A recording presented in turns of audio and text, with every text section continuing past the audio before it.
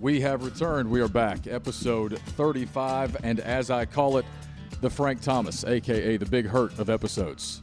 Roman Harper. Beat that. I like that one. Beat that one. I really like Beat that one. Frank Hurt. I love Frank Thomas. I really like the Big Hurt. Growing up.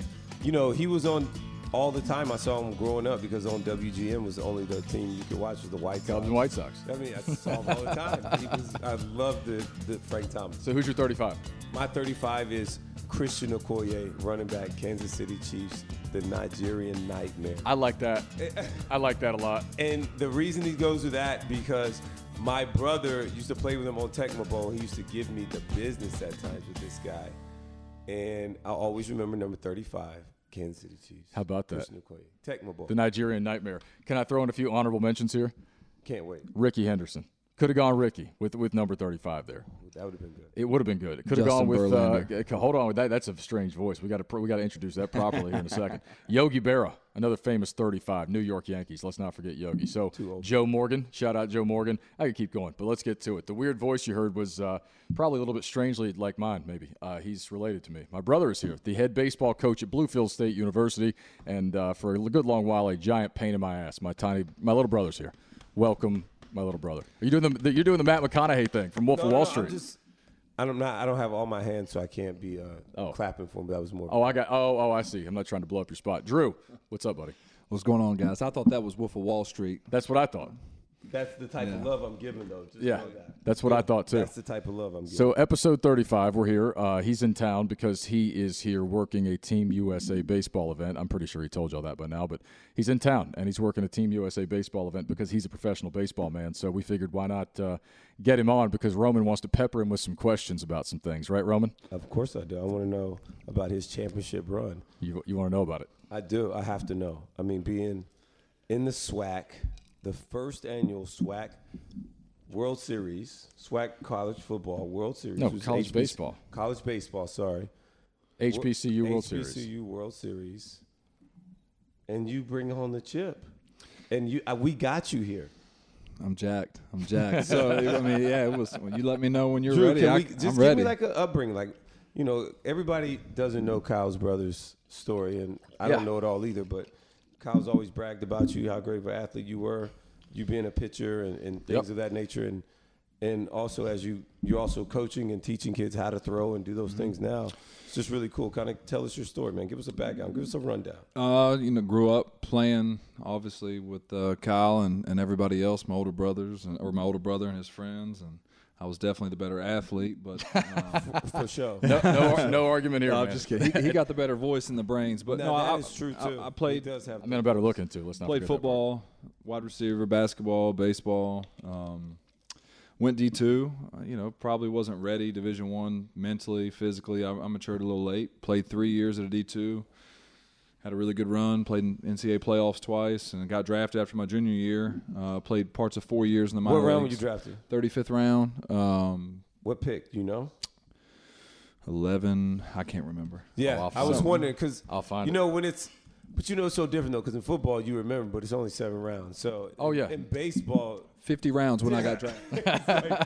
There's no way you always 3 days worth of picks. I can't. I just remember when I got drafted, I called my dad and I was like, I told him the Diamondbacks, and clearly wasn't the Diamondbacks. I don't know why I said that, and then he was telling people at work the Diamondbacks. I had to call him back. I was like, no, it was the A's. You know what the funny thing about that day? I remember a couple things. I won't tell them all, but I was sitting with him when he got the call. Oh, nice. And he got the call from the guy in Oakland with the Oakland A's, and I guess what they asked you, they said, if we draft you, are you going to sign?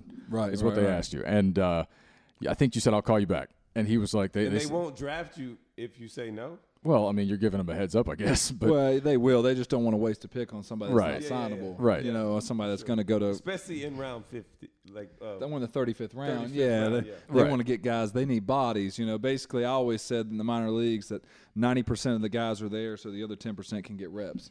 I mean, that's really what it was. Really? I mean, my second year with the A's, I had a really good year. I think I was 5-0 with like a 2 ERA, and my last 20 innings or something, I still remember. I gave up like 1 run, but 90% of those guys are there for the top guys, the money guys, to get reps. I'm playing with the Big Ten Pitcher of the Year and all these guys that play Division I baseball, and I'm like, man, I'm way better than you. You know, like, and I come from, I can't, and I don't mean that in an arrogant way, but I'm just like, you know. And, it was true. But it almost like humble beginners, like, dude, you didn't even know because you just knew your own path. Yeah, that's it. But then when you get around other talented guys, it's the same way, I guess, as you may see in recruiting now, now being a college head coach, recruiting, do you have those same feels where you have to go in these places and find these kids that maybe not everybody knows get overlooked, how good they are, missing a tool, you know, so maybe similar to football, you know, kids got good hands but actually doesn't have breakaway speed, whatever, but he can catch the football. Same in baseball. You got a guy missing a tool or something, gets overlooked, comes from a really poor upbringing, you know, got a lot of siblings, can't afford to go out of state to that Division I, whatever it may be, but yeah, you got to find the right fit in these kids, and recruiting, that's my favorite part. Everything else is great, coaching on field, but I like to get out and see some kids. So that's really cool. That's not the every best. coach says that. That's the best. I love recruiting. So you also understand that what are you going to do when all of a sudden you and I'm not talking about you moving on yet, but I mean you did win a championship, so eventually you may have to move on and, you know, go. Well, this year was, you know, traditionally our program's not been bad, just to be quite frank. We had our first winning season in school history this year, and we won a championship. So it was a big first year for the school and the institution. But I coached the entire season. I had a part-time guy who was a teacher, but I ran most practices by myself. You know, so I got a full staff this year, but I honestly ran. I'd be throwing bat in practice, have the guys take a break. I'm in the bullpen working with the pitchers, and then I'm like, hey, okay, I'm back over here. You know, it's a lot. It's a lot, but you know, you got to love it. If you coach, you're not doing it for money, unless you get to the Power 5 level, and you know. But you still, I don't think you still get the same satisfaction if you're doing it for the money. So I love that. I want to help these kids. Well, I mean, it helps. You've got a successful business on the side too. He trains a lot of kids. He's helped a lot of kids get to school and play elsewhere that, you know, didn't play for him. He's put a lot of kids, you know, in Division I, Division II, and he's got a lot to be proud of. But I tell you what, the day he got drafted, they called him and he said, they said, hey, call us back. Are you going to sign if we draft you? So he looks at me and he says, what do you think? And I was like, yeah, it's the 30. Yeah, you want to sit around and wait for somebody else to call? We got stuff to do. So, you know, okay. So he calls him back. They draft him. And the joke was then that Billy Bean at the time, there was an Andrew Bailey already playing at the big league level. He was a reliever and a really damn good one for a while. And Billy Bean made a joke the day that they drafted Drew, my brother, that they had the exact same name, Andrew Bailey. He said they were going to use him as a decoy trade bait to try to fool some other team, right? So Billy Bean makes this. He was Rookie of the Year in the big leagues, 2-time All-Star. Yeah. They put his paycheck in my account in 2011. Oh, dude, because he calls me today just, dude. I changed my bank account information. He was Andrew James Bailey. I'm Andrew Clay. And I sent it to the front office in Oakland. I woke up one morning, I had $25,000 in my account. And I was like, okay. I was like, this is cool. I was like, this is cool. Yeah, I was thinking, okay, like, we had a guy from UNC who ended up getting to the big leagues and who knew him. And I was like, hey, you need to call him, let him know they put his check in my account. So I'm thinking, like, this guy's got custom Nikes and gloves. This guy's at least going to hook me up. The only thing I got out of it was he accepted my friend request on Facebook. Oh. Yeah. They had that money out of my account in like 12 hours. He calls me, he goes, dude, I just got like extra 25 grand drop. What should I do with it? I was like, you might want to hold on to it. I think they're going to notice that it's in the wrong place here before too long. Yeah. Oh, man, that was a fun time, that was man. Good. He was feeling that because he called you. Oh, yeah. No, he goes, dude, you're never going to believe this shit. I went back to like $80. Oh, but he did. He had a great year in Vermont with the Lake Monsters. Went 5-0, like a little over 2 ERA. He was dominant, man. He had a good run. He did, and he was a damn good athlete, better than I was. That's for sure. I just like the relationships that it's set up for me. You know, the experience. And I think one of the biggest misconceptions in sports is like, okay, you play professionally, that means you can coach, and that's the worst. That does not mean you can coach. That means you could play. Yes. Now, can you take what you've learned and apply that and dumb it down and simplify it and make a kid understand it? Relate it. Right. Yeah. Can you relate? Have them? Can you deliver the message? Right. And hit home the actual coaching part of it. Yep. I agree. And not every. And I hate that only coaches that know how to coach one way, right? That only look for this type of player, and not being able to be adjustable, because I'm going to call the same play for everybody, but that don't mean I can coach everybody the same. Got to be a chameleon. You have to be able to adjust and make sure different guys can sink in. Because my biggest thing is I love when a kid is out there and like wild. I'm like, dude, all right. To me, it's all about focusing that and putting it towards a direction. I assume you, as a coach, you already get that though. You have to coach to your personnel. You know, we can have the best schemes drawn up or how we want to run our offense or whatever. All right, well, teach me your personnel since you championship now. I don't know about that. I mean, hey. Well, we got to talk about the more important aspect of the job now in college coaching, which is dropping a bag. Because at midnight, at midnight tonight, man, the markets open up. At midnight tonight, the market. I think we got bags dropping already all over college sports right now. Are you excited? I'm excited. I'm excited. So, Kyle, I don't think they officially can actually quote unquote drop the bag. So says you. Outside of which, that's already been bags that are already being dropped. Oh, yeah. No, it's just a continuation of bag dropping. Yes. It's always been happening. It's been happening forever. But, like, I think even more, like, extravagantly now. I think it might be happening. Now you're going to see somebody's going to roll up in a car. Right. Because now players can just transfer, right? And if somebody's willing to drop a bag on you at some other place and you can just transfer and get a bigger bag, a lot of dudes are going to take it, man. They're going to take it. You know, I'm in favor of this because I don't think there's another reasonable solution out there that doesn't, you know, cap people's earnings and unnecessarily restrict them. And all the shit the Supreme Court said last week, like the only option here is to do this and figure out a way to regulate it. You know, you have to. It's probably going to take a couple of years for this to get figured out and for, you know, the rules to get sorted out. You know this stuff. Like, it's not going to be perfect overnight, but what else can you do? Just keep on going the way things were? Because nobody was okay with that. So, I feel like you're asking me this, Kyle. I don't know. Anybody. You want to jump in on this? We're sitting around yelling with at each other. COVID, the NCAA put in a one-time transfer for the second straight year. You know, I think it was Clemson had a defensive back who's starting at Georgia now. You know, you've got a 2-year window where you can go D1 to D1. You don't have to sit. So now you're ready to go, you know. So I think that opens up. That makes it even worse for the transfer portal. Now, if that continues, it's going to be a nightmare. But the NCAA again is ass backwards because if you go D2 to D1, you know you have to sit. You go down a level, you don't have to sit. So you go to play. So if you go up a level, you got to sit. You got to sit. I didn't know that. You go up a level, you have to sit. You go down. So you've been training D1, mid-major, wherever, and you're playing good competition. You're getting even practice reps, and then you go down to play D2. You're good to go right away. You go D2 and go up. You have to sit.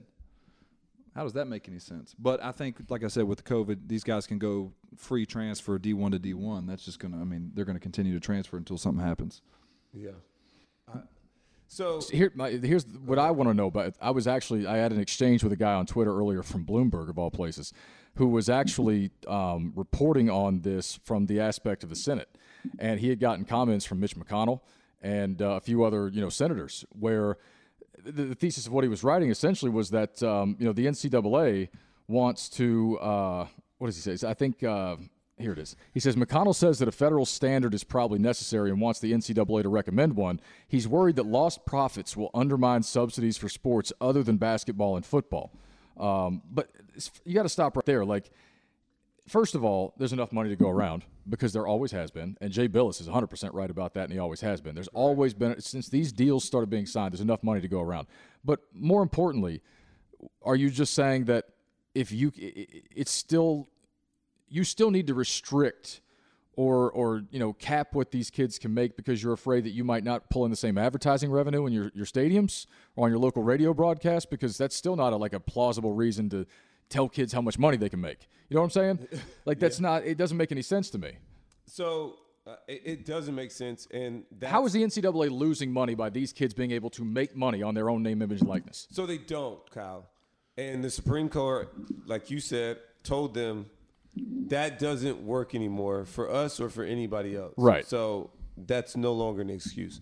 And my belief is I think it's going to be kind of the Wild Wild West in the fact that you're going to see a lot of stuff offered. You're going to see a lot of craziness because right now you open up Pandora's box and we don't know what's going to happen because there are no limits on anything right now. And all you know is at 12 o'clock tonight, it's a wide open. Right. It's almost like when we didn't know about the internet when Y2K happened. It's like that movie The Purge where you're like for one day you get to run around killing people. It's not quite like that. But you know what I'm talking about. Like, it's just some crazy shit. Like, everybody's like, what do I do? Everybody's got freedom. Everybody's got money. It's like, who can I throw this at? Who can I convince to come to my school? So I think, and my biggest thing, and I say all that to say, I don't feel sorry for the NCAA. You had time to get all this and change different things, and you didn't move because you didn't have to. And everybody else has made all this money off of the commodities that are the college athletes. Sure, no doubt. And now that you can no longer control what they can do in a certain way, they're complaining. And the market's going to set itself, Kyle. Somebody's going to make a bad decision by throwing too much money at somebody. You and I were talking about that. And then that kid's going to be a bust and not be what they want it to be. And then you got to understand the people that they're going to, which are boosters, it's not coming out of the college's money. Of course the colleges are not paying for that. It's the boosters. Well, so with the boosters, hold on, Kyle. So once they can't do certain things and they make a bad decision, and with their investment, because most of these people have a lot of money, they got a lot of money because they usually have made smart business decisions.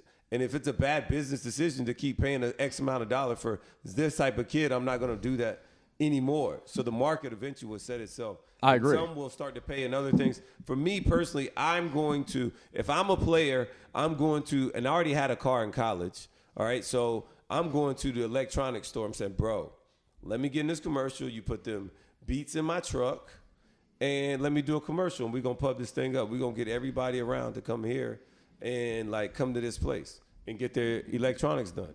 And that's how I'm going to get a free – see, that's the NIL stuff that I'm thinking about, my own hustle. That's what I would do as of, like, in the morning if I'm a player. Tomorrow. Like, tomorrow. All right? And then they also – but my only thing that I would say is I want to make sure I'm happy for these kids. I'm happy for whatever's going to happen. Sure. Because I don't feel bad for the NCAA. And – once it's done, I just want to make sure the educational part that we continue to educate these kids and don't just allow them to open it up, but hey, teach them to be business savvy. Teach them that you are your own brand. How to start your own LLC, right? Because in America, you have way more tax benefits to collect a check and be able to do some different things if you're your own business. Understanding that's what you are becoming now when you go into this, and continue to educate these kids, because I didn't learn this till I had to. These kids, it's opened up and they don't even know, so making sure we look after our youth as well, and this really could be truly a blessing and not a curse. You'll like this. So, your boy, Chippy Chip. I love Chip Patterson. So he comes on yesterday and he says something. That's my boy. So I don't know Chip. You don't know Chip, but Chip came on yesterday and he said something that I thought was really smart. And I couldn't agree with him more, and I think we're already seeing it happen. So Chip says, I don't think that – he said people are talking too much about the big money deals, right? The big money deals with the big sponsors, with the biggest of the most well-known elite 1% of 1% athletes. Chip said this is going to be less dollar figures, or less dollars, fewer dollars, and more athletes involved. And he said what I mean by that is, he said – you're going to see a lot of athletes from non-revenue sports that might have big social media followings, right? Like a soccer player that has 80,000 Instagram followers, or one I think that had 1.5 million. Yep. Those are influencer deals, right? These guys that have YouTube channels, they're football players, but they also play video games, and people watch that shit on YouTube and they can monetize it. That's no longer going to lose you your eligibility. Exactly. When Odyssey Alexander takes JMU to the Women's College World Series, well, we're never going to watch her play women's fast pitch softball. We're just not. But for that run, she could make some money off a run like that. And that's okay now. And I think that's awesome. So for all the problems, like, there are a lot of good things about it too. Like, there's no reason to keep this under the table anymore, right? I mean, I don't understand people who think that way. What does this do to small college athletics, though? Well, so one thing, being a Division II coach, we run into all the time is D1, D1, D1, but a lot of guys aren't a fit for that level. So do we start to downplay the importance of getting a small college education and being a small college athlete because we're seeking out those type of deals? But that's when I think it's important to circle the people around you, hold you accountable, and let you know exactly where you stand in the recruiting process. Mm-hmm. Like if you're seeking a preferred walk-on spot because you think you're going to get some NIL money, probably not going to happen. Not going to happen. You're not a top % guy. So I'm interested. Perception's reality. I'm interested to see what the perception of small college athletics becomes when guys start making some money. So I think I don't think it changes it one bit. Because you still got to understand, even at the big schools, the big fish are still going to be the ones that eat. Right. You know, if I'm an offensive lineman, bro, I'm probably not getting much NIL. Now, me personally, if I was a big fat guy, what would you do, Kyle? I am one of those right now, but I have a point about that because I think you'll find it interesting. What about some of these cases like Coastal Carolina, though? Joe Moglia is their, first of all, former football coach. He's now the CEO of the program. He used to be the CEO of TD Ameritrade. The man was worth probably $100 million when he left his post. Well, the fact that he's so CEO of exactly, but he can cash flow fund straight up buy. I mean, the dude, if he wanted to, could pay a boatload of money through proxy businesses or whatever he wanted to just buy the best players to come to Myrtle Beach, South Carolina, and build a dynasty right there in Conway. I mean, couldn't he do that, though? So all I'm saying is you're right. I think that the money's going to make the wealth gap possibly that much larger. But there will be cases of like mid-tier Power 5 programs, in some places like that just have some random dude with a shitload of money who really loves football or basketball or baseball. Like, let's not forget John Grisham, the crime author or whatever. He saved UVA baseball.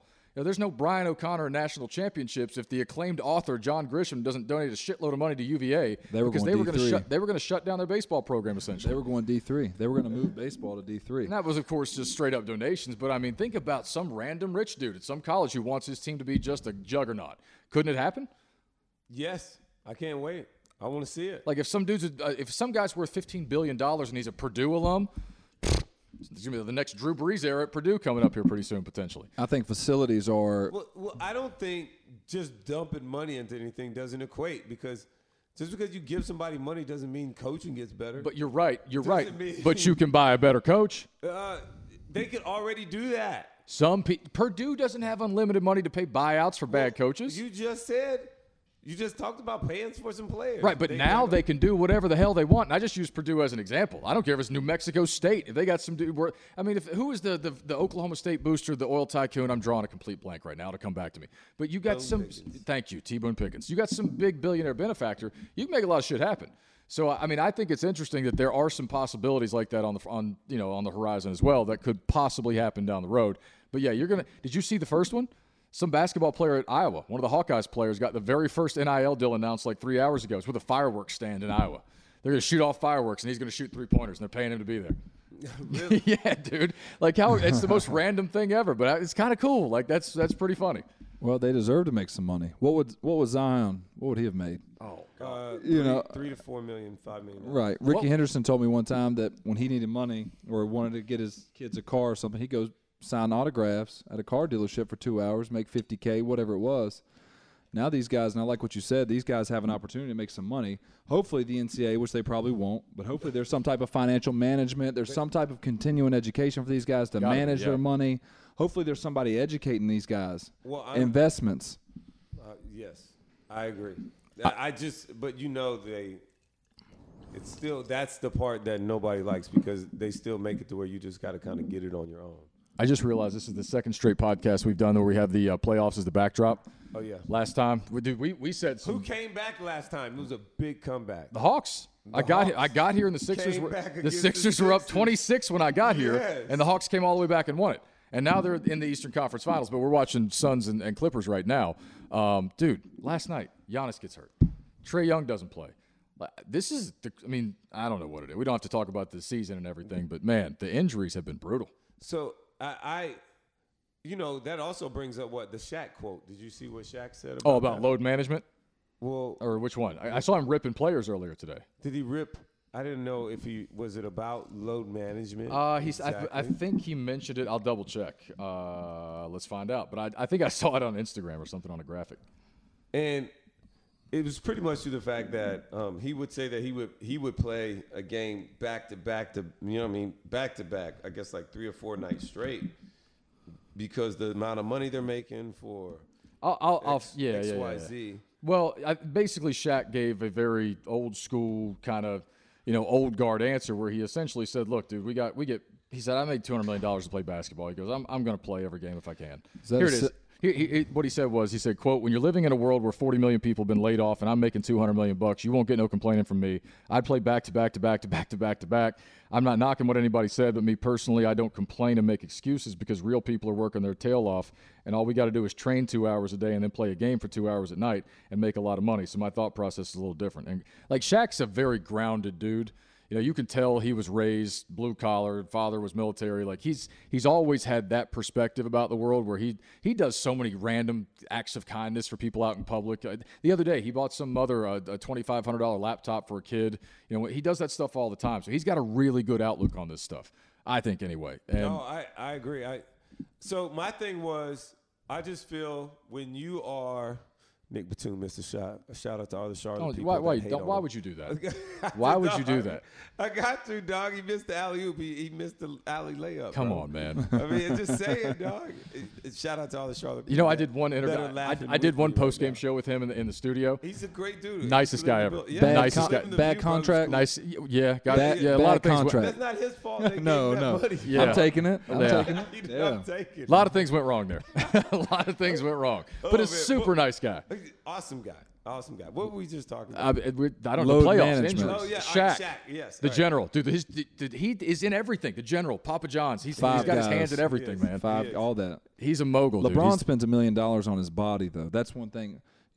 Yes. You're talking about load management. Like, he spends $1 million on his body, so it's like you have that resource. What do you think you spent?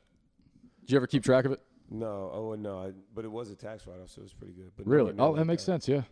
Nowhere near that much though. But I agree with Shaq in the fact of, man, when you're on this side of the tracks, right? When it comes to being a professional athlete, when you're on this side of it, retired, and you're doing another job and you love your job and you make good money. It's not a big thing. You don't make as much money as you did when you played. Yeah. All right. But you're still making good money. So you're happy.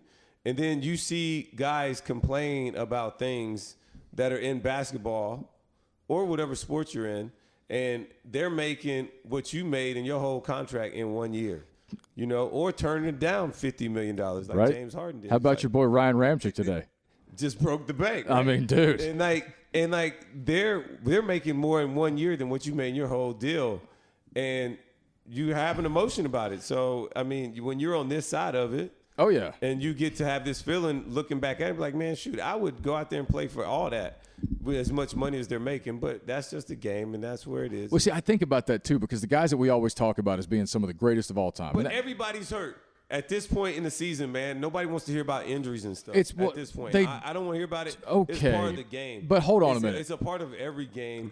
And this year's playoffs is going to make it different because it's going to be a battle of attrition. What team lasts to the end? That's what I agree with most of what you just said, but let's be real. We're about to get a Phoenix-Atlanta NBA Finals. What do you think the odds on a Phoenix-Atlanta NBA Finals were before the season?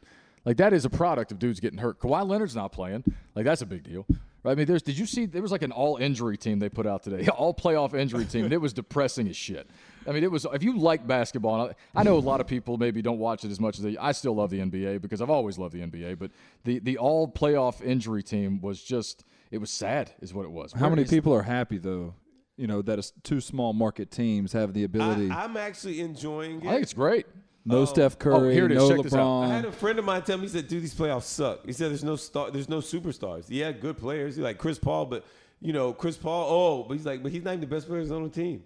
It's Devin Booker. He's like, dude, not a big basketball fan then. Yeah, he's not a big He's like, so if you're not just a big basketball guy, why are you tuning in if there's no true superstars? And I didn't think of it that way, but that's his opinion, and I have to respect it because it's different than mine. I just wasn't, I think you're right. It's probably not what the NBA wanted, but if you get a healthy Trae Young back for the NBA Finals, if they make it, and you get Phoenix, Atlanta. I mean, you got Trae Young and Kevin Huerter and Clint Capella and John Collins, and I mean, there are players on that Atlanta team. And then if you on the other side, you have Devin Booker, Chris Paul, DeAndre Ayton, Cam Johnson, maybe Cam Payne. Like, you got dudes. Like, this is a good series if that's what you get. But this is not the thing anybody thought was going to happen. And, look at the injuries. James Harden, CP3, Donovan Mitchell, Kyrie Irving, Jamal Murray, Victor Oladipo, Kawhi Leonard, Jaylen Brown, Giannis Antetokounmpo, LeBron James, Joel Embiid, Miles Turner, and Anthony Davis. Played. Right, but I'm talking – this is everybody who's done for the rest, missed multiple games, like dudes who were actually injured throughout the playoffs, some longer than others, no doubt. But, like, all those dudes missed time, and some of them didn't come back. That's shitty. That's not good. That's not what you want. This is a star league, man. But a lot of these guys have a small window to make money for the rest of their career. Oh, it's yeah. So it's yeah. like, okay, I'm already into a contract. Do I push it and try and play, come back off injury? A lot of guys would. Kobe would have. You know, a lot of those guys. But if you're not on that level, you're not on that level. I mean, you're trying to look out for your family and the rest of your career. And I'm not coming back early if I think it could be potentially career ending. You know, and I'm already inked in a contract, or I'm coming up on a contract year. Rome, I'm probably not coming back. Did you see Stephen A. called Devin Booker the next Kobe Bryant? He said, like, lock it in. Come on, man. I think Devin Booker, but Kyle, Devin Booker's awesome. He's awesome. Was I not on Devin Booker's train? Yes, early. You were on it early. We both love Devin Booker. Yeah. Kid's awesome. And like I've seen his car game now, those classic cars that he rolls up in before the game. Love Devin Booker. Got no beef with the dude. Let's slow down on the next Kobe. I Stephen. agree. Let's He slow has down a good little bit now. Game though, so He's that's fantastic. Why He's can fantastic. Say anything comparable, but I mean, I think Steve may be excited, man. Sometimes he's tremendous. No, he's the best. Dude. Shaq's the most dominant player ever. I agree. My opinion. The only person could stop Shaq is Shaq. But here's my argument real quick on that. When those guys played Kobe, MJ, there's no defensive 3 seconds. You had true big men in the paint. Like, in order to get to the rack, you had to really go hard. Like now, defensive 3 seconds. You got some lanes that open up. Back then, those guys could crowd the lane, and it was tough. But you know, all people do is trash that era of basketball now. Like I still loved it and love it and miss it a lot of times. But people now just characterize those 90s, like late 80s, 90s NBA games as like rock fights and, 85-80 slugfest, and the game was ugly and boring. I love those games. Well, they actually ran offensive sets, played half-court sets. Now it's just isolation and screen and shoot. Well, there's some pretty good offensive sets that they do run. I don't want to undersell these guys. It's just the spacing's way different. I mean, everything about the game, you got 7-footers shooting threes. That's the norm. They're expected to. Like, it's just a very different game the way that it's played. But I do love the way the game was played back then. And speaking of the way the game was played back then, dude, Scottie Pippen. Scottie, what's up with Scottie, man? Scottie tripping, dog. Dude, like I didn't Scottie take tripping? I didn't take a lot of heat when I said it the other day, but there were 1 or 2 people that called me out. They're like, and this, he said, have you heard what Scottie said? Taking that contract still has his feelings hurt. Yeah, most underpaid. I mean, he's the most underpaid player for his production. If he went to arbitration like Major League Baseball would, they still owe him some money. Well, first of all, this dude's he's in a bad run right now. Let's be honest about it. He's going through an ugly public divorce. He just got drugged through the mud on The Last Dance. MJ beat him up on The Last Dance. They didn't do him any favors. How did MJ beat him up, though? Because it's not that they didn't have to mention some of that stuff. They did linger on it a little bit too. Like Scottie, not him wanting to enjoy his summer and not getting surgery, and then the 94 game where he refused to go back in after Kukoc. But you know what? What he forgot about, but we live in the age of the internet, so the internet didn't forget. When he said that, Phil's racist because he drew that shot up for Tony, he said, how are you not giving me a chance to win the game? He had 2 shots in the previous 30 seconds before that to win the game and threw up a couple of bricks. So he had 2 opportunities to win the game, and Phil drew the play up for Tony, but I guess Phil's a racist now because of it. And I don't know Phil Jackson, okay? I'm not going to vouch for a dude that I've never personally met, but first of all, if your only evidence that Phil Jackson's a racist is that he wrote some nasty things about Kobe in a book one time, you're going to have to give me a little bit more than that. But I think Kobe will have other teammates that don't always get along with Kobe. But the things that he wrote about Kobe, while they weren't flattering, I think we all understand they're probably true. Like he was like, MJ was gregarious and he liked to play cards with his teammates and hang out with the boys, and Kobe just kind of chilled by himself in the room, and he was kind of isolated. Like that was who the dude was. Yeah. And so maybe it was not flattering at the time, but like I don't think that anybody thinks that's an out and out lie, and I'd certainly never read it as racist. Yeah. So I don't know. Again, I don't know Phil Jackson, but I've never heard anybody call him racist. Avery Johnson earlier today was like, yeah, I've never heard anything like that. I thought it was way out there, man. 27 years later, he's trying to stay relevant. And he's got the book coming out, and he's got the book coming out. He's selling a book, right? He does have a book coming out. He's selling a book, and people are going to buy it. The Last Dance thing, and he also talked about those were Mike's cameras, But did you hear what he said? He was like Mike was doing that. So Mike was doing it for the cameras, which I think there was an earlier documentary or something they were doing at the time. But you're saying that Mike, for the cameras, was like saying he was going to pass it to Steve Kerr, but he really wasn't going to, but then he did anyway, and Steve still hit the shot. Like he was controlling the cameras in the heat of the moment in the huddle in a game that big. Yeah, he knew that the camera was there. Mike was also orchestrating the cameras for a later documentary at a later date. Come on, man. Mike's the greatest of all time, but I don't even know if he can balance all that at the same time. Come on, man. Come on. So, like, Scotty just seems a little angry right now. That's all I'm saying. I agree, Kyle. I hear no lies, bro. Thank you. I hear no lies. I don't think that. I just don't think he's in a good spot right now, man. He's got an ugly divorce. He's bitter. I think he's bitter. He's not a happy man, and I hope that changes. He already said that he was better though than Mike. Like, remember, he said they won the championship because of him. Yeah, that happened before. He called Phil racist. He said that, right? You guys remember that? Did you hear the interview he did where he called him a racist? What's up, little Rome? The youngest Rome is here. He's also leaving. It all comes back to that contract he took. Did you hear the interview he did with Dan Patrick? Thank you. Your brother just told the whole. What did he say? It all comes back to the contract. Oh yeah, no, he was on a terrible contract, and he was so mad about it the whole time. And I get it, like he had a bad contract, but it's a different time, man. If he was in today, that would have been rectified like within a month. In some way, shape, or form. Well, your brother said if he was in baseball, they would have them thinking arbitration. They still be paying him. Well, absolutely. He overperformed for what he was getting paid. Yeah, there's no doubt about that. But yeah, he's not a happy dude right now. Dude, we got to talk about this because it's like we're a half hour into this podcast, and Bill Cosby's out of prison. That just happened. And I did a sports radio show today for 4 hours, and that is such big news. I felt compelled to stop in the middle of my show on the air and announce that news to my audience. Nothing to do with sports whatsoever, but I was like, folks, this is a big deal, and you're probably going to be hearing about this later. Bill Cosby's walking out of prison this afternoon, and the Pennsylvania Supreme Court just vacated his charges, all of them. And Bill Cosby just up and walked home today, and he's back. Hey, look. Yes, that has happened. That happened. That did happen. There's also more interesting twists, but what do you think about that? Well, I read up on the case and why he was able to get out. Oh, right. It's not like all of a sudden any of those things. I was on the air today and I was like, listen, I'm going to present this without commentary because I don't have anything to say about it because I don't remember anything about this case and I'm not stepping in shit like that. So I'm just going to tell y'all what happened and then I'm going on about my day. Right. He got a deal. Right. To come out and talk about some things and admit and talk the former prosecutor Bruce Castor, who was, if people will recall, Donald Trump's attorney in his second impeachment trial, the guy who kind of got roasted for a not great opening statement. That was the former DA who struck a deal with Bill Cosby, apparently, that if he, I guess, cooperated and gave them information, that he would not serve time for what he did. Correct. And by the time, I guess, things got going, or maybe Castor left for his next position, a new DA came in, new prosecutor came in, and he did not uphold that deal. But they, I guess, used what they acquired from Bill Cosby, I believe, right, in part of their case, which is now nullifying all of it. And on a technicality, after 60-plus women said what they said, he's out. And so people feel some kind of way about it. And that's, I've avoided the internet this afternoon because I don't really want to hear from anybody about that because people are just getting nasty with each other. These are the days social media is really bad for people, by the way. People just want to be mad to be mad. It's not even their life. No.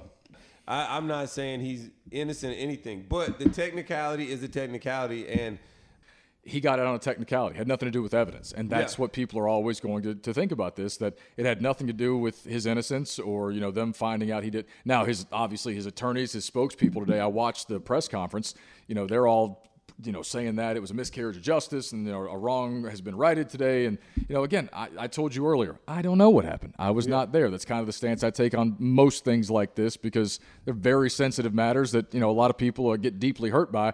I don't want to, be the asshole that oversteps, but at the same time, there are people that are going to say, again, there's no evidence change here. He's just out. So people are going to say, well, that's wrong. He should still be in prison because he broke the law. Why does it matter that he's 83 years old and he doesn't have that much time left? For me, being a black man in America, I root for one black man that was able to get out on a technicality just because the judicial system has never been friendly to us. It's hard not to immediately think of that, right? Yes, and so for me, it's one of us that was able to get out on because that's their technicality. It's not the judicial system did that, and I'm glad that we can actually uphold each other to where, hey, if you do make this deal, you have to honor it. And that it is something to be said when you strike a deal, it has to be honored. I don't care who's upset at the end of the day. Can you trust elected officials and Right. those, You know charged what I'm with saying? upholding the law to do the right? Like, again, this To me, It's a win. It's there a are win. people That's that- what you're saying. There's it's people that just a think a win, bro. serial And convicted I rapist will is sit up walking and free. defend that all day long just because of our past and everything else. And I get that, and I'm man. not gonna run from that. Like I told you, it's hard not to immediately think of that, right? I mean, my biggest thing is just make sure, man, he just needs to go home, sit down, man. Don't say nothing because they looking for a reason to try and lock him back up like they did OJ. The first time they got a chance to get OJ, they went and locked him OJ up. kind of paraded around a little bit and rubbed it in people's faces. That's what I said. He needs to go sit down. Go sit down. He I don't definitely think did that'll that. be an issue based off the video of him walking. I mean, he wasn't. Man, that's what I'm saying, man. He wasn't moving very quick. Yeah, man, he's 80-something years Dude, old. I can't, people joked about it when he first got on Twitter and started posting videos and stuff. And like, it was like a shock to the system at first and it was kind of amusing. But then it was like, man, I don't know how I feel about this. I don't think I can follow O.J. Simpson on Twitter. There's something about that feels wrong. You know, I guess if he pops up in the timeline. My boy follows him. He said, dude, he's entertaining as crap. I have no doubt about it. There's some dudes on Twitter that you just know they're awful, but you know what? They kind of post some stuff that it's almost like looking at a car wreck. Like, dude, like Jose But OJ's Canseco. always giving advice. That's Roman, the crazy thing. Jose Canseco's dumbass. Pardon my. Jose's going to find me and beat my ass for that. But last night on Twitter, he's I posting. got these hands. I got you. You got you. Thanks. It's going to take both of us. But dude, Jose Canseco's trying to post something on Twitter about his new business venture last night. He misspells his own name. His own name. There's somebody comment underneath said, "How the fuck do you misspell your own name?" It was the first comment because he's the same guy that tweeted about shooting his finger off when he was cleaning his gun. You know, he was cleaning a handgun at the kitchen table and forgot to check to see if there was one in the chamber and blew his finger off. And then he tweeted about it. Social media people allow social media to directly impact their life. Implanted in their brains. You know, it's like somebody you don't even know impacts how you feel, your moods, how you go about your I thought you might. business. I thought you two might get along it's pretty like, well. if you're not affecting my family, my mental well-being or my pocket, my money, I don't care what you do. You know, I could care Pay less your what you taxes do. by the law. Leave me alone. Yeah, I mean, Sounds kind of aggressive. That is funny. So Jose Canseco really. Oh yeah, no, he did that. But spelled like his name wrong. the thing is, just to How type. did he spell his name? Oh, It Canseco. was like Josi, Josie. No. It was the Canseco part. It was like CONSIGO or something. I don't even know what he was trying to spell. Do you know he's got a twin brother? And they said that he used to send his twin brother to sign autographs instead of him. Oh, He has a twin brother. That's what they say. Twin yeah, brother. absolutely. Twin brother. I didn't Ozzy. even know that. Ozzy Canseco. His name's Ozzy. He played in the bigs too. I gotta look this guy up. I had a guy trade me. I do lessons, and he's got like a 12-year-old It's like son. the Shamrock Brothers. You He's only like, know one of hey, them. instead of cash, you want this Jose Canseco A's helmet? So I've got a Jose Canseco A's helmet in my office next to my pictures when I played. So it's kind of a neat fact, I guess. Okay, but okay. I thought you were looking up Ozzy Canseco right now. I'm going to. Well, dude, but like the whole Twin brother. what? Oh yeah, no. What was Cal Ripken's brother? I'm drawing a blank. Billy Thank you, Ripken. Billy Ripken. I mean, there's a lot of brothers in sports that people don't know about. A lot. Hey, I'm so glad I looked at this, Rome. Check this out. So somebody said earlier on the show, they said, ask Roman about this. They said he's either going to give a very strong answer or he's going to get fired up and rant. So it's going to be worth it either way. So did you see what Greg Olson said about tight ends? Yes, I did. You did? I was listening when this. What do you think about what he said? Oh my God, I wanted to. Let me tell I almost called. Let me tell. I thought you. Okay, so let me tell people what he said. He said, tight ends are underpaid. It was him advocating for tight ends, but he was like, we got to block the same dudes that left tackles do. They get paid $15 million. We got to go against the same corners that the wide receivers do. Those guys get paid $15 million, but they want to pay us $7 million as tight ends. Like, I get it. He's a tight end. He's advocating for that, but like, what do you think about it? What do you think about it?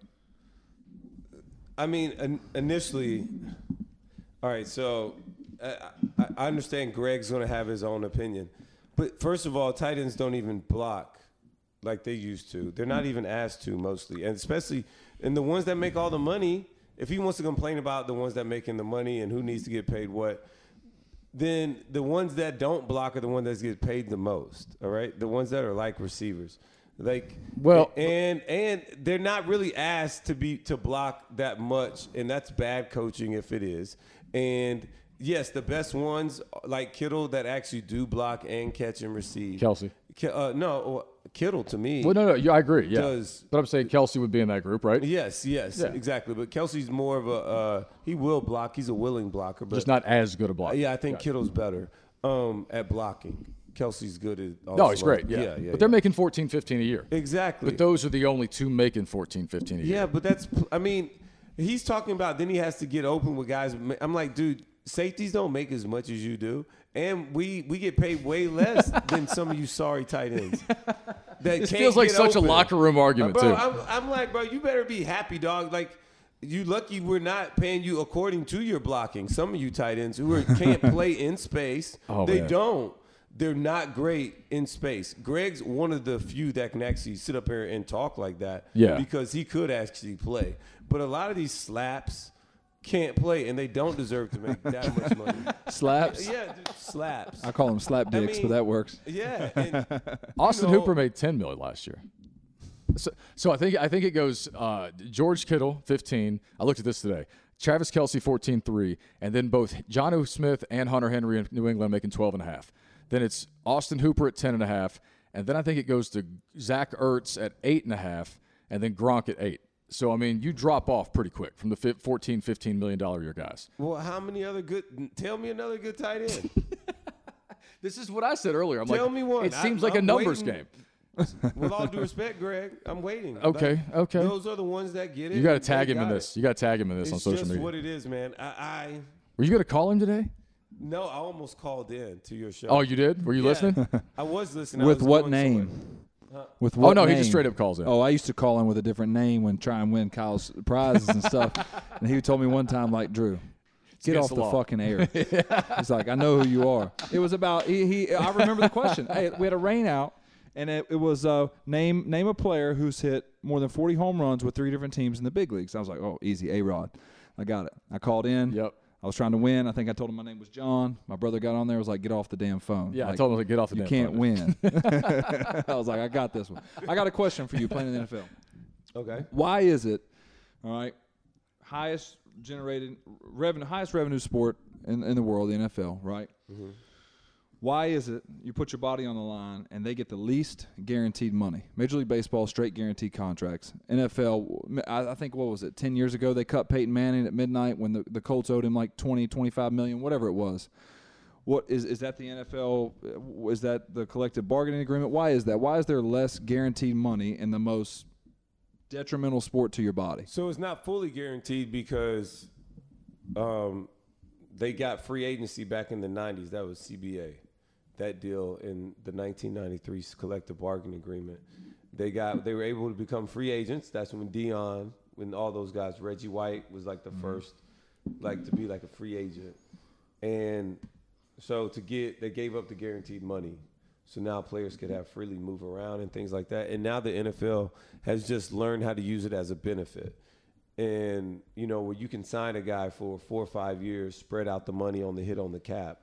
So then that can help you cap-wise, so I can get different players of this, that, and the other.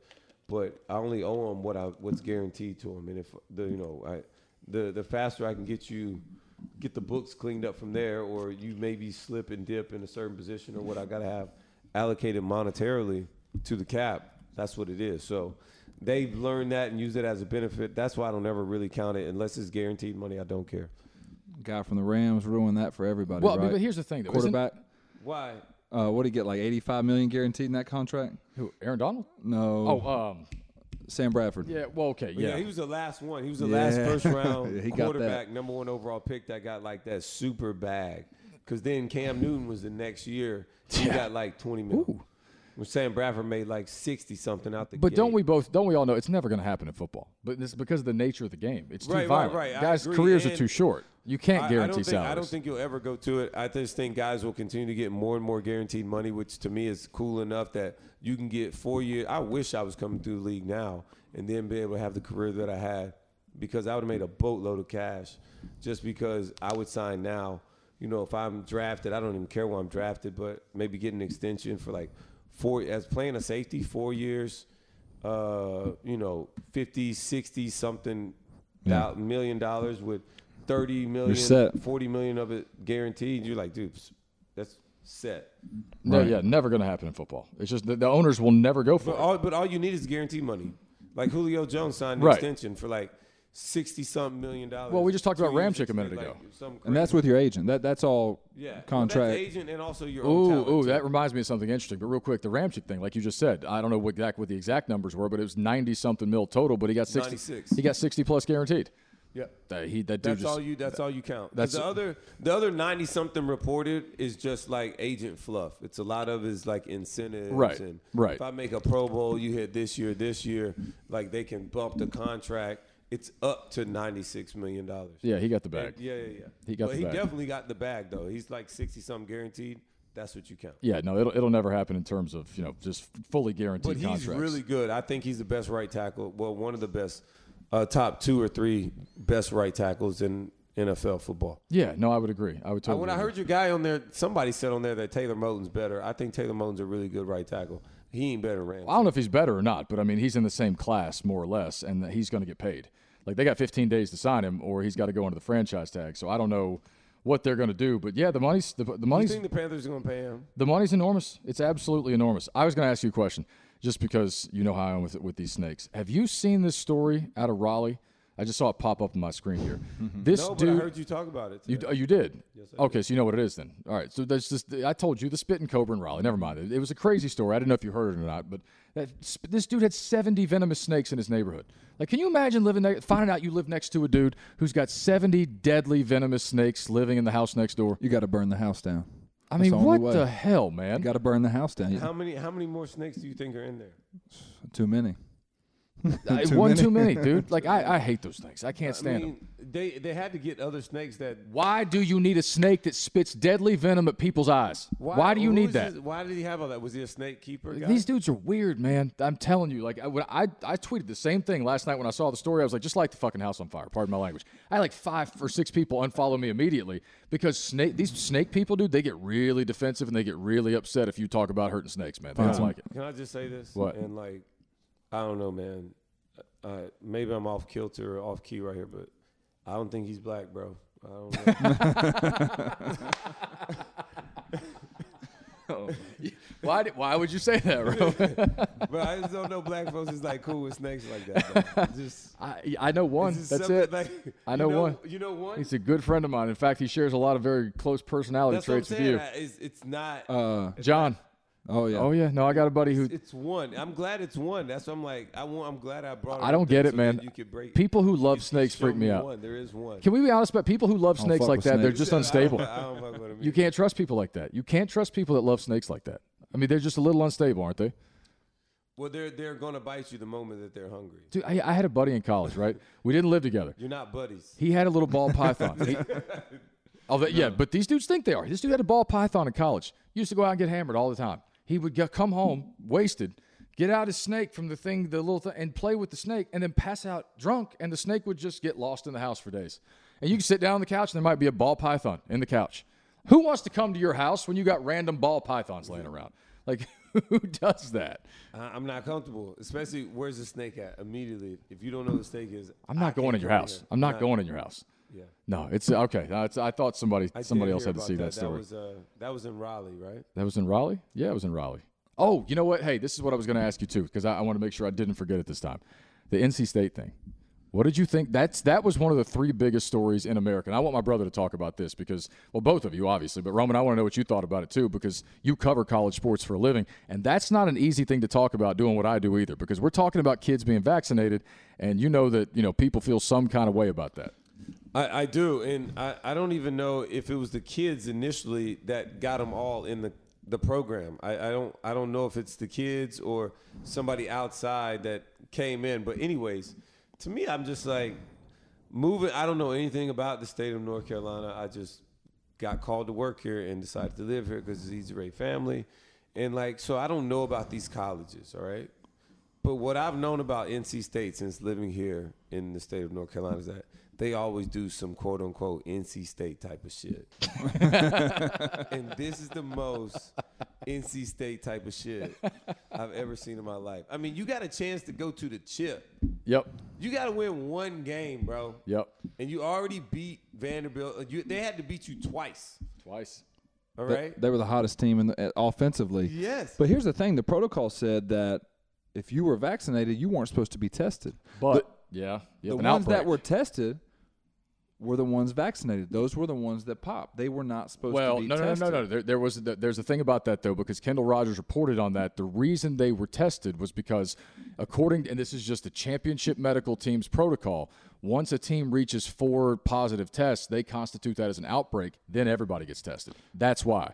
It wasn't that they just tested vaccinated kids first, because you're right. If you were vaccinated, you weren't subject to the same kind of routine testing. Actually, not at all. But because they had 4 and then I guess more, eventually 8 total, but once they got to 4, it triggered their quote-unquote outbreak protocol, and that's when they apparently tested everybody. That's what they say, and that's what they told Kendall Rogers, who covers, D1Baseball.com. But either way, it still begs the question of who got it first, where'd they get it from, and the fact that out of 64 NCAA championship events, only 2 of them were in a bubble, men's and women's basketball. So the other 62, just like this, was a quote-unquote controlled access event, meaning, yeah, you're trying to control the players and maybe the umpires and the people that are there on the field, but you got 24,000 people in the stands that aren't wearing masks, and you don't know if any of them are vaccinated or what percentage are, and those same fans are staying at the team hotels. They're riding the elevators with these players. They're going to meet and greets and send-offs and everything else. So where did it come from? I don't know. And you get the whole thing now where the NCAA, after going through all the protocols to test these kids, they were working hand in hand with the Douglas County Public Health Department, which is where Omaha, Nebraska is. Mm-hmm. The NCAA apparently tried to throw Douglas County under the bus and say they said to shut down NC State because it was a public health crisis. And Douglas County said, no, we didn't. No, we didn't tell you to do that. So they're saying the NCAA lied and tried to throw them under the bus. Lawsuit coming. It's not over. Like, I don't think it's going to be as big a headline, 3 months from now. But it's not over. Wow. People are mad, dude. They're threatening lawsuits and everything else. So, but there are a lot of people, as you know, that will just simply say, well, the whole thing could have been avoided if everybody would have been vaccinated, because Vanderbilt's team was vaccinated, but they're a private school. So Tim Corbin can, do some things that other schools like can't. What? Well, I mean, NC State's a land-grant state university, man. They're still subject to state laws in a way that Vandy isn't necessarily. You've got a couple of HBCUs in North Carolina, I believe, maybe Livingstone. I can't speak on exactly which one, that are requiring vaccinations before school starts back. You have to be vaccinated or you're going online. I can't remember which institution, but right. Oh, because of a private school. You have to be vaccinated. Ah, okay. Or you're going online. So that's a shitty situation, getting that far, coaching that long, and then just have it taken from you. I mean, but that was leading to my next question for you. How do you, your identity, obviously not your identity, but a lot of who you were for the longest time was a football player. And when you're done playing, mine was a much smaller scale, but, how do you, how do you stay competitive? And I guess, did you ever have a time where you're trying to really figure out, like, what's your purpose when you're done with football? Yes. How do you stay competitive? Because I know that's why I coach, because I want to stay competitive. I want to be able to have an impact and serve other people around me the way people did me. But what's your mission? What's your purpose, you think? Yeah, man. So Wes, man, great question, because you don't know this about me. But so when I retired, look, when I was getting towards the end, after my 10th year, I was like, I'm cool if I thought I was going to win a Super Bowl in Carolina and I was going to retire. I was cool.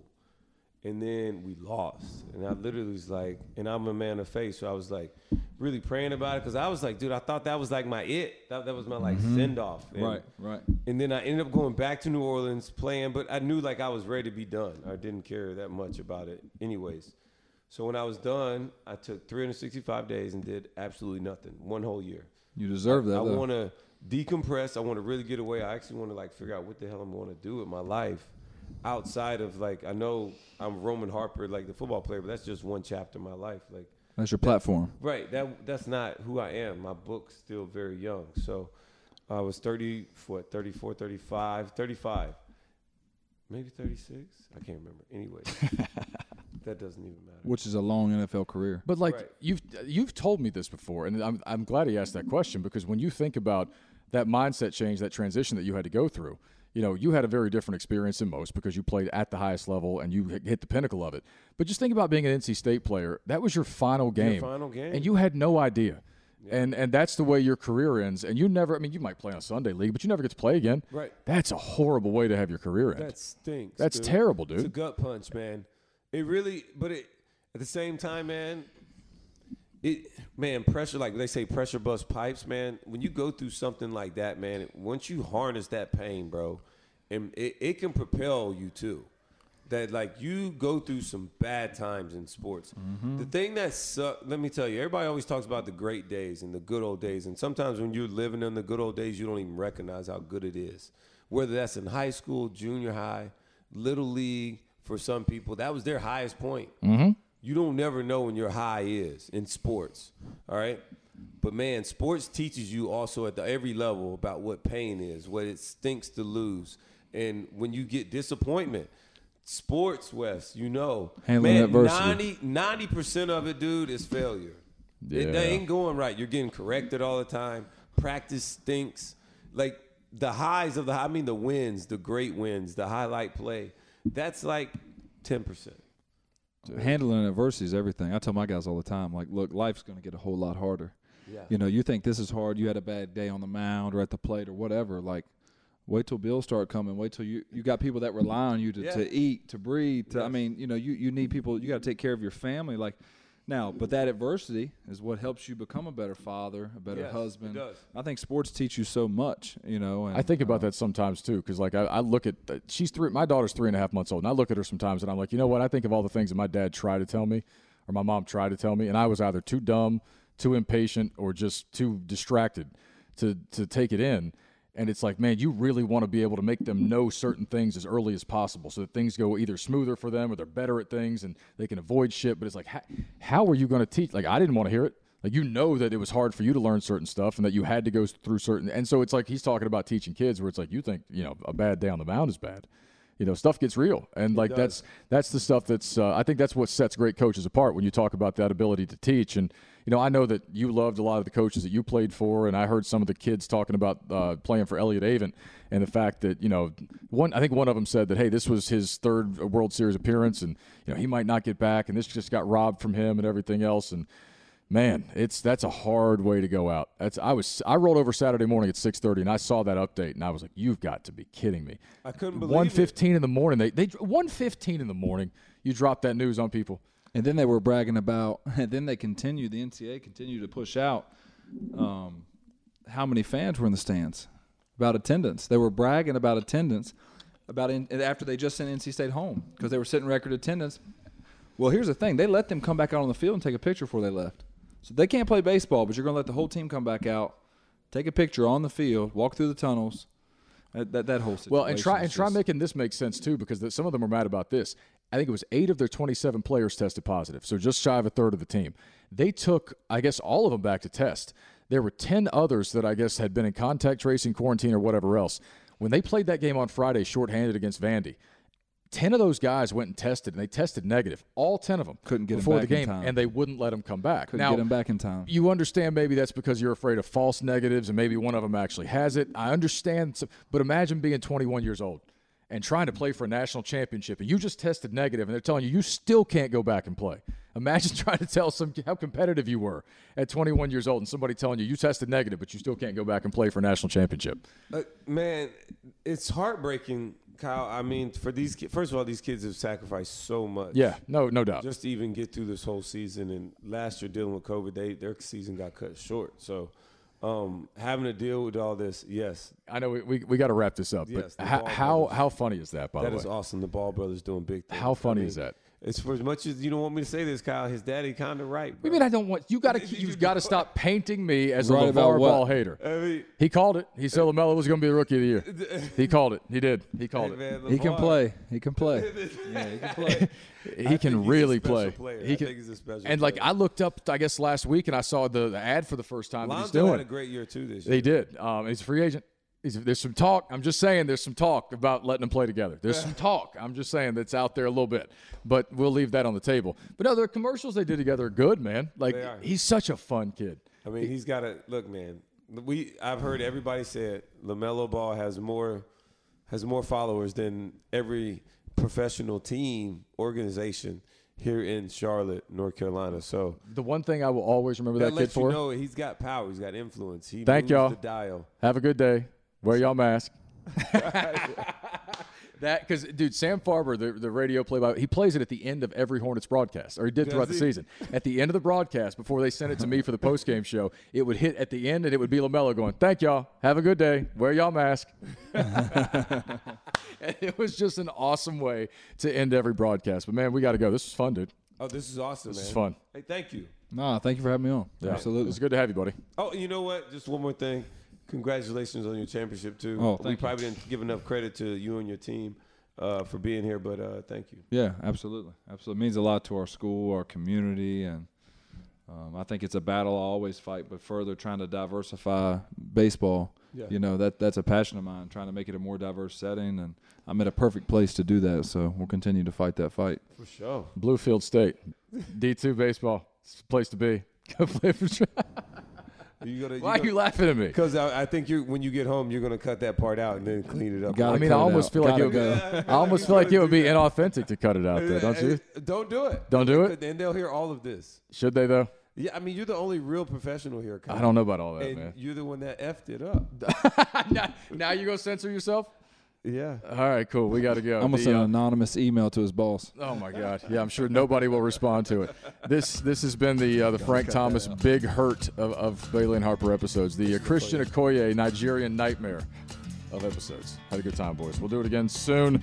For my brother, Drew Bailey, Bluefield State, go Big Blue. Roman Harper, I'm Kyle Bailey. Work hard, be nice to each other.